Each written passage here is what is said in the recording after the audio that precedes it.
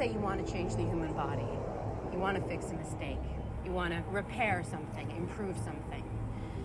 Well, if you're going to reprogram human genetic material, you need a delivery system, and nothing works better than virus. It's like a suitcase. You pack in genetic mutation, infect the body, and the vector unloads into the target cells.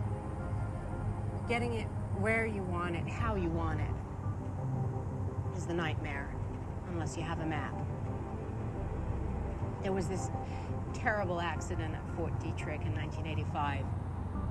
5 researchers dropped dead in the lab, and it was such a catastrophe that they brought in Dan Hillcott from Stanford to assess the damage.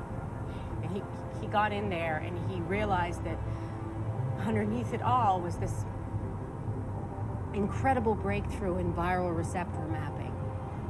He had a map. You've had some very minor alterations made to 2 different chromosomes. The green side, the physical side, is nothing more than a 1.5% rise in your mitochondrial protein uptake. But with 1.5%, you see this immediate increase in cellular tempo, muscle efficiency, oxygenation. And the blue side? Intelligence, obviously, but it's more than that. It's neural regeneration and elasticity, sensory function, pain suppression. It's the most exciting development in genomic targeting in the history of the science.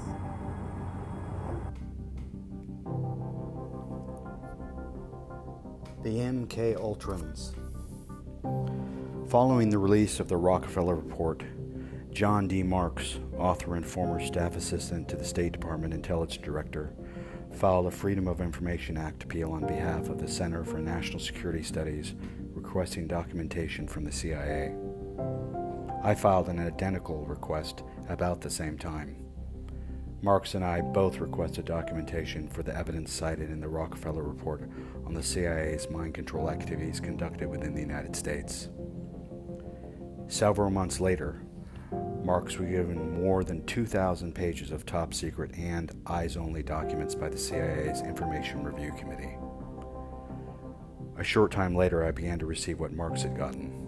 These pages were said to be the bulk of the information upon which the Rockefeller Commission had based its report. Exempted from the release were portions or entire document which contained information said by CIA officials to pertain to intelligence sources and methods which the Director of the Central Intelligence has the responsibility to protect from unauthorized disclosure pursuant to Section 102D3 of the National Security Act of 1947. But in the photocopied pages obtained was a statement to the effect that within a few hours of his resignation was forced by the disclosures of the Watergate and Church committees. CIA Director Richard Helms ordered the records shredded and burned. The remaining documents, which were judged by the CIA to be safe to keep for subsequent release, were all highly sanitized. They contained few names of participating individuals, organizations, and none of the details of the long-range experiments designed to mold and control the minds of American citizens. In addition to offering a superficial review of the CIA's involvement in research on mind control, the documents Marks obtained gave the agency's own officially censored version of what had happened to Dr. Frank Olson. According to the CIA, at a liaison conference with Fort Detrick personnel at Deep Creek Lake, Maryland, on November 18th and 19th, 1953, Dr. Olson and 7 other men were given LSD in glasses and coin trowel and orange-flavored liquor. The unsuspecting guinea pigs were told 20 minutes later that they had been given LSD. Olson suffered serious after effects, and later the same day he was sent, at CIA expense, to New York with an escort, Dr. Robert Lashbrook. There he was taken to see a psychiatrist, Dr. Harold Abramson. After 5 days of observation and treatment, Dr. Abramson decided that Olson had to be hospitalized. Arrangements were made for his admittance to a private sanitarium near Rockville, Maryland. Following that consultation with Abramson on November 22, Olson and Lashbrook returned to their rooms at the Sattler Hotel and retired for the evening. At 2:30 a.m. the next morning, Lashbrook was awakened by a loud crash. According to the Eyes Only investigation report, he went into Olson's bedroom and found him missing. The window, glass, and all, and the blinds were also missing. Lashbrook assumed that Olson had dived through them. But before Lashbrook notified the hotel, he called Dr. Sidney Gottlieb, the chief medical officer of the CIA drug project, and informed him of Olson's fate. Lashbrook then called the desk man, who called the police. When the police from the 14th Precinct arrived, Lashbrook told them that Olson was employed by the U.S. Army. He also told them that Tu was a government employee and a friend of Olson's, but nothing else. Police, however, found Lashbrook in possession of government identification, including a CIA badge, and made note of his identifying data. The CIA and the Department of Defense quickly took over the liaison with the police and succeeded in covering up the cause of Olson's so-called suicide. 3 months later, CIA Director Alan Dulles wrote 3 notes to reprimand and sent them to the chiefs of the Technical Services Staff, Technical Operations, and Chemical Division. The eyes-only reprimand to the chief of the Chemical Division said, "I have personally reviewed the files from your office concerning the use of drugs on unwitting groups of individuals. In recommending the unwitting application of the drug to your superior, you apparently did not give sufficient emphasis to the necessity for medical corroboration and for proper consideration of the rights of the individual to whom it was being administered. This is to inform you that it is my opinion that you exercised poor judgment in this case." It was signed, "Sincerely, Alan W. Dulles, Director." In 1975, President Gerald Ford apologized to the Olson family on behalf of the government and made a monetary settlement. The Olson case was also the subject of investigations by Congress and a government-appointed commission, which found that there was no evidence of homicide. There was no change of operations. The research on mind control continued unabated.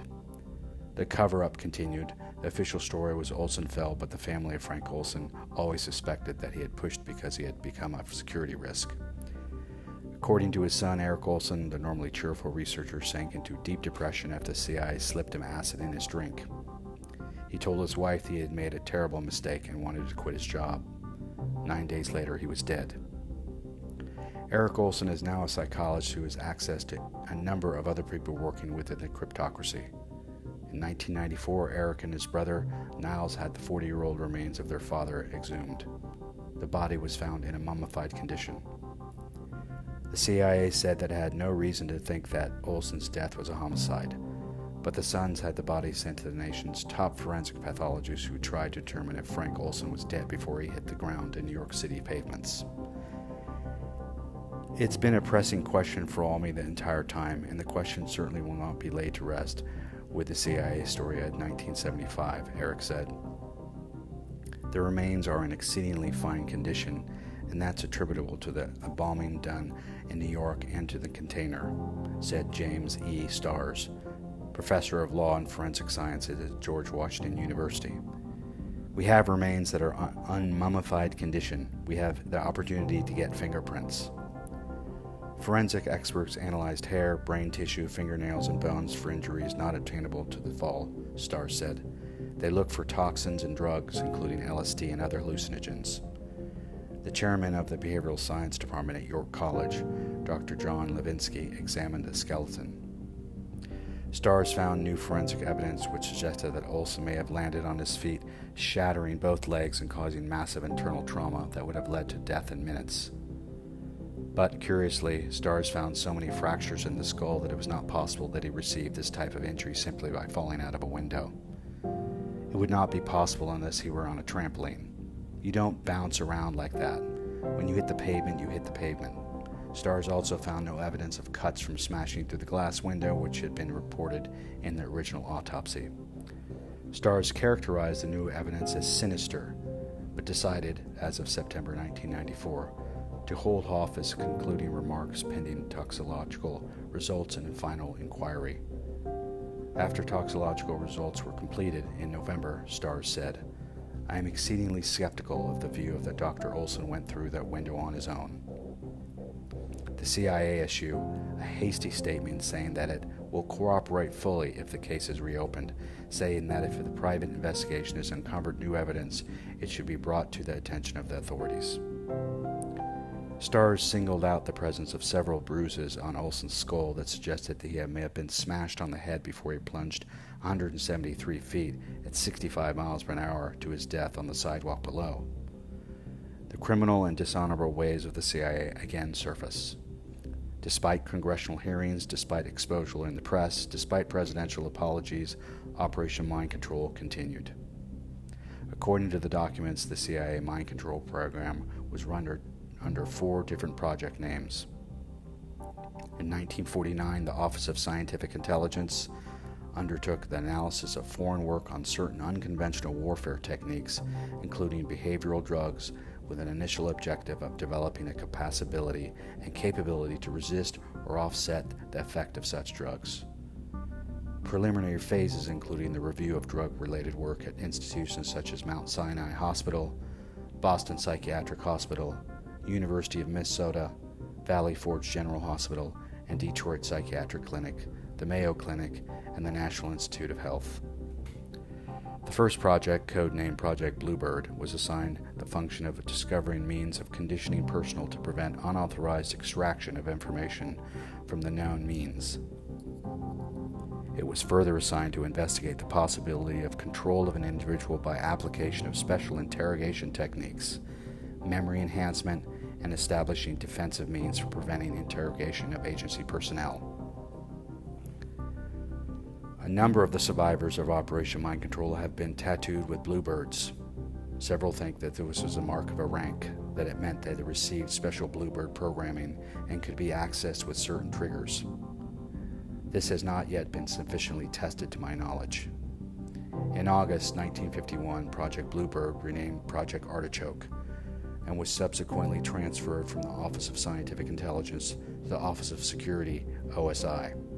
However, retained the responsibility for evaluating foreign intelligence aspects of Artichoke. In 1953, the OSI proposed the experiments to be undertaken to test LSD on agency volunteers. Records do not indicate, however, whether or not such experiments were made. According to the information released, OSI's involvement in Project Artichoke ceased in 1956. The emphasis originally given to Artichoke by the OS became focused on the use of drugs such as sodium pentothal in connection with interrogation techniques and with the polygraph. During this period, there was an informal group known as the Artichoke Committee, which had representatives from OSI, OS, Medical Services, and Technical Services. True to form, only brief records were kept, so that the details of the exchanges of this committee are still secret. A CIA memo to the Director of Central Intelligence dated July 14, 1952, cited a successful application of narco-hypnotic interrogation undertaken by a team of representatives from the CIA.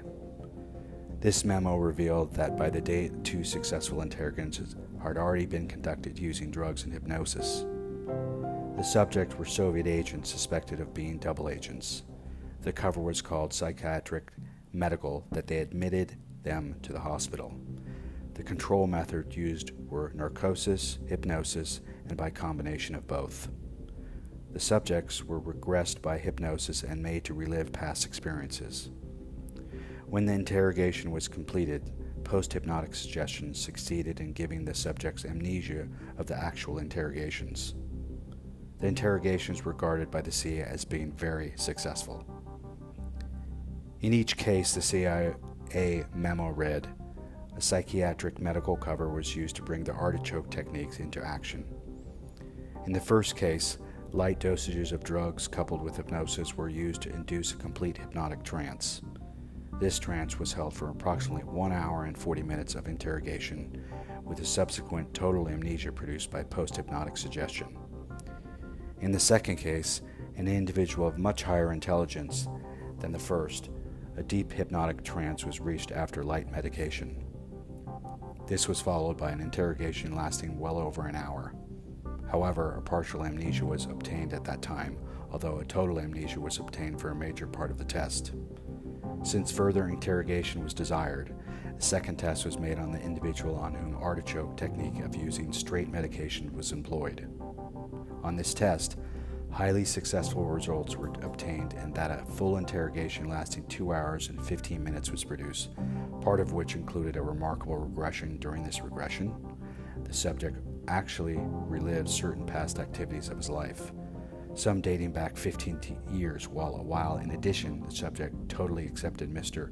Blank as the case officer and interpreter at this time, as an old, trusted, and beloved personal friend whom the subject had known in years past in Georgia and USSR.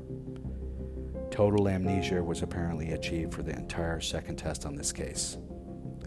The memo revealed that sodium pentothal and the stimulant digoxin were the drugs used to aid the hypnotic trance. The memo continued.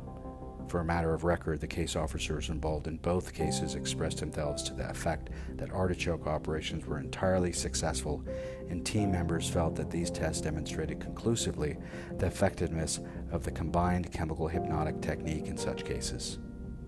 In both cases, the subjects talked clearly at great length and furnished information which the case officers considered extremely valuable.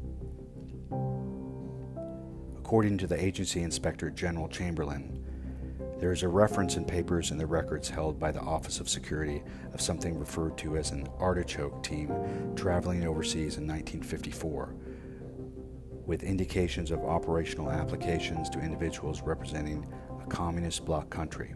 There is no record of the operation or its results. A summary of a conference on July 15, 1953, offered a clue to the other kinds of operations conducted under artichoke.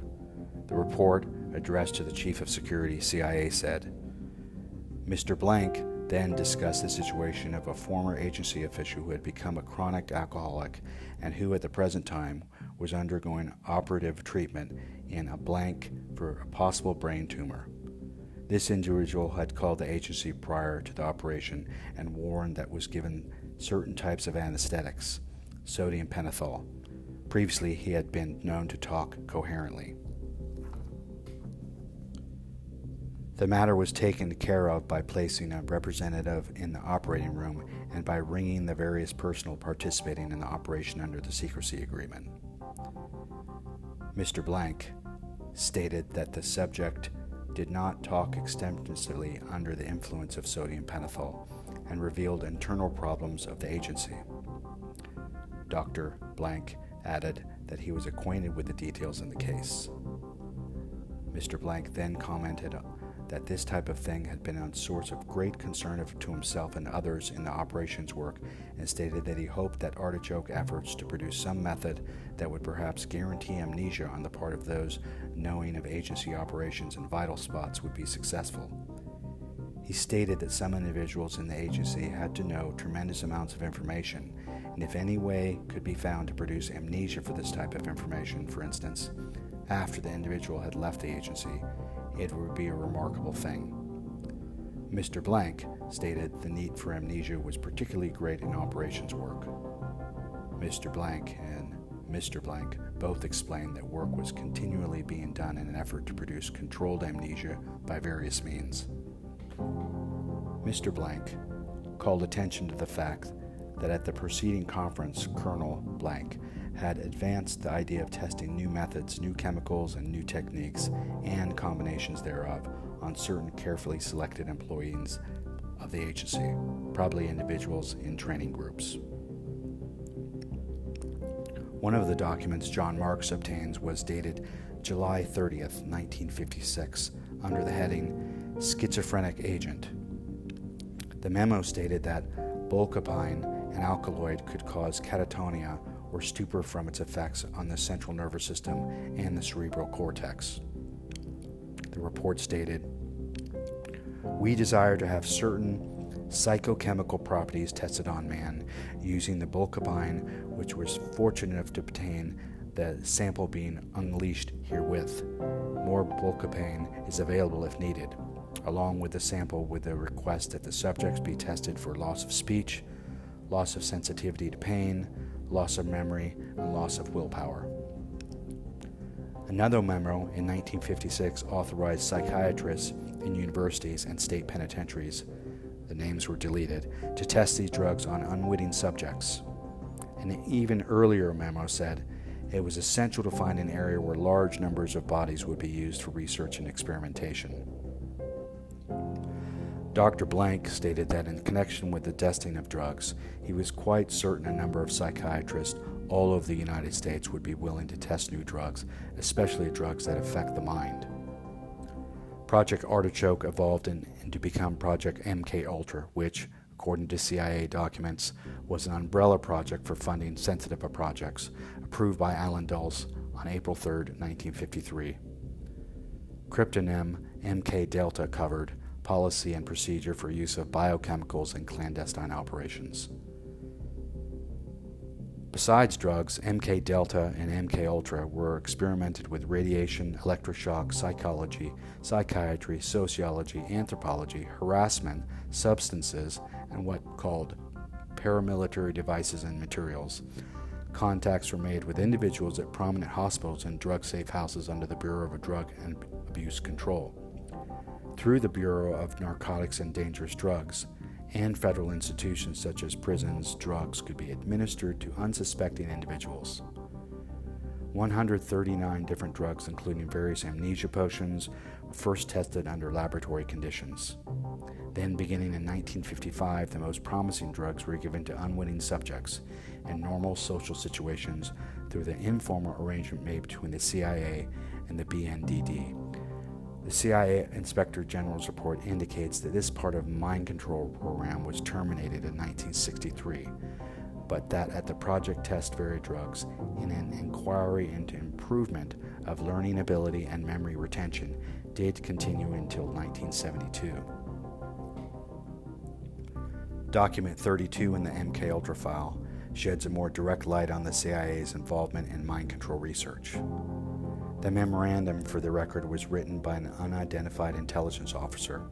It is reproduced below in its entirety.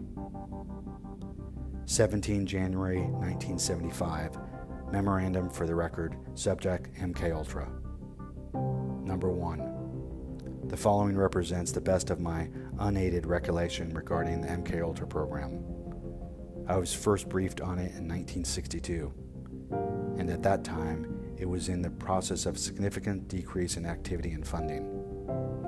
As Chief, Defense and Espionage, CDE&E, I continued to decrease funds significantly each year until the program was phased out in the late 1960s. Number 2. MKUltra was a group of projects, most of which dealt with drug or counter-drug research and development.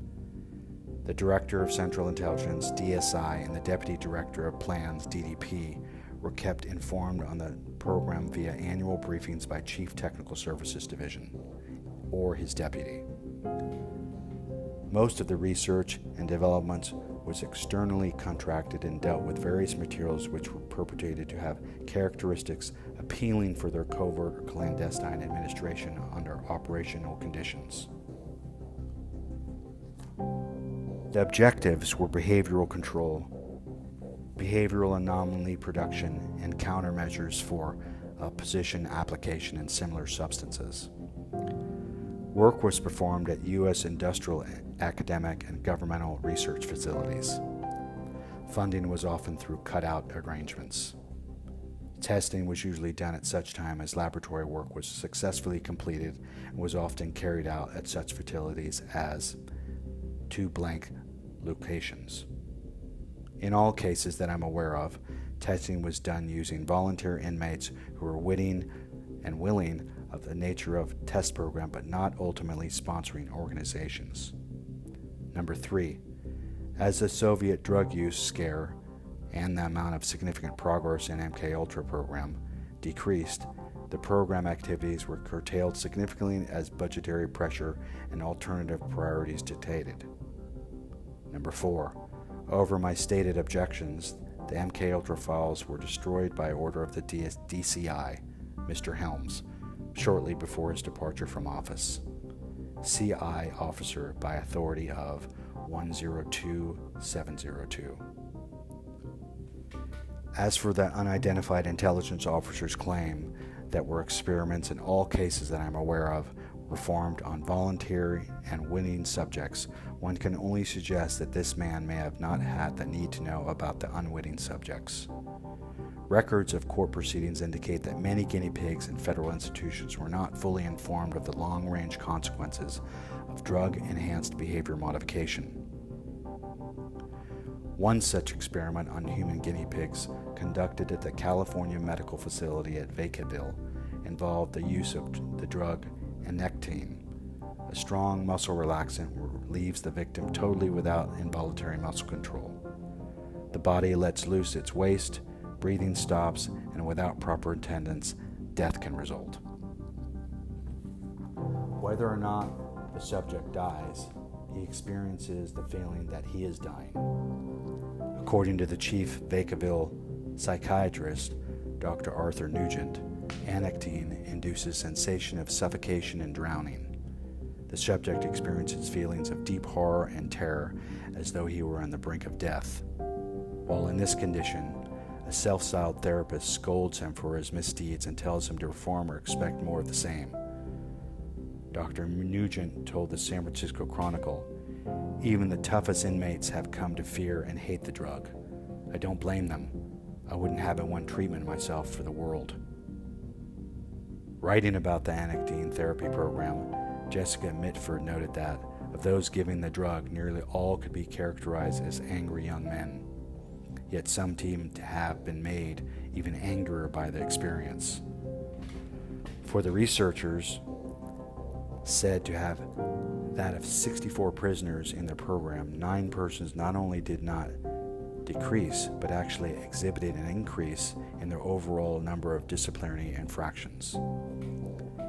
Experimentation with drugs and behavior modification became so widespread in prisons and mental institutions that in the middle and the late 1960s, court dockets became crowded with lawsuits filed on behalf of human guinea pigs who were victims of such research. By 1971, the number of lawsuits had reached such proportions that the Senate Subcommittee on Constitutional Rights began an investigation. 3 years later, the Senate Committee on the Judiciary, chaired by Senator Sam Irving, released a report entitled Individual Rights and the Federal Role in Behavior Modification. It was largely ignored by the press, yet it revealed some interesting information. 2 years before the CIA and its subcontractors owned up to their mind-dabbling, a large number of behavior modification projects were already underway. The report disclosed that 13 projects were run by the Defense Department. The Department of Labor had conducted several experiments. The National Science Foundation conducted a substantial amount of research dealing with understanding human behavior. Even the Veterans Administration participated in psychosurgery experiments, which in many cases were nothing more than an advanced form of a lobotomy. One of the largest supporters of behavior research was the Department of Health, Education, and Welfare, and its sub-agency, the National Institute of Mental Health. Subcommittee said that HEW had participated in a very large number of projects dealing with the control and alteration of human behavior. Largest of all the supporters of behavior modification was the Law Enforcement Assistance Administration, which, under the Department of Justice, funded hundreds of behavior modification experiments. All the above agencies were named in secret CIA documents as though it provided research cover for MKULTRA. The subcommittee found that controls and guidelines where they existed were at least loose. The poorly organized and loosely accountable research operations included not only traditional conditioning techniques, but also more advanced modifiers such as chemotherapy, aversive shock therapy, neurosurgery, stress assessment, electric shock, and the well-known form of psychological indoctrination, properly called brainwashing.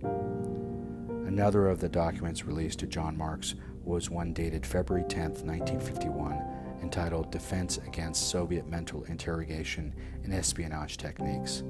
It began, "International treaties or other agreements have never controlled the experimental development and actual use of unconventional methods of warfare, such as devices for subversive activities, fiendish acts of espionage, torture and murder of prisoners of war, and physical duress and other unethical persuasive actions in the interrogation of prisoners."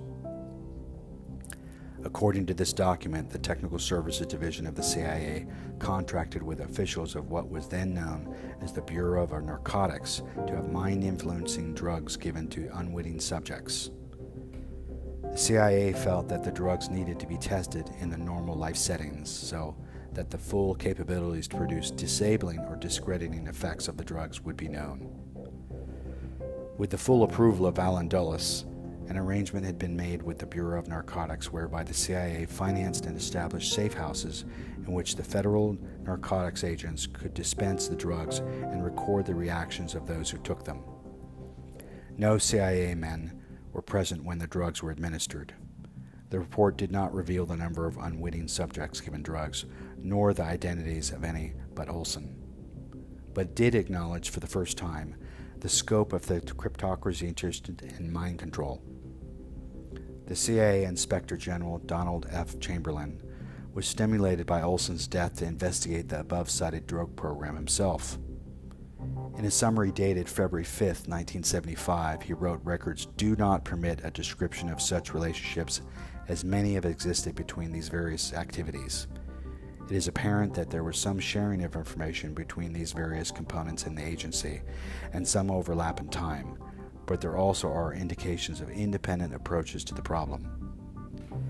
Naturally, the CIA allows itself to be questioned and examined only by loyal employees. But even the in-house Inspector General could not avoid reporting that the CIA had a recurring interest in behavioral drugs for more than 25 years. The earliest record of this interest dated to the post-World War II period, when CIA, heir to OSS mind control research and perhaps the victim of its own motivating propaganda, thought that the Soviets were using drugs and other behavior influencing techniques.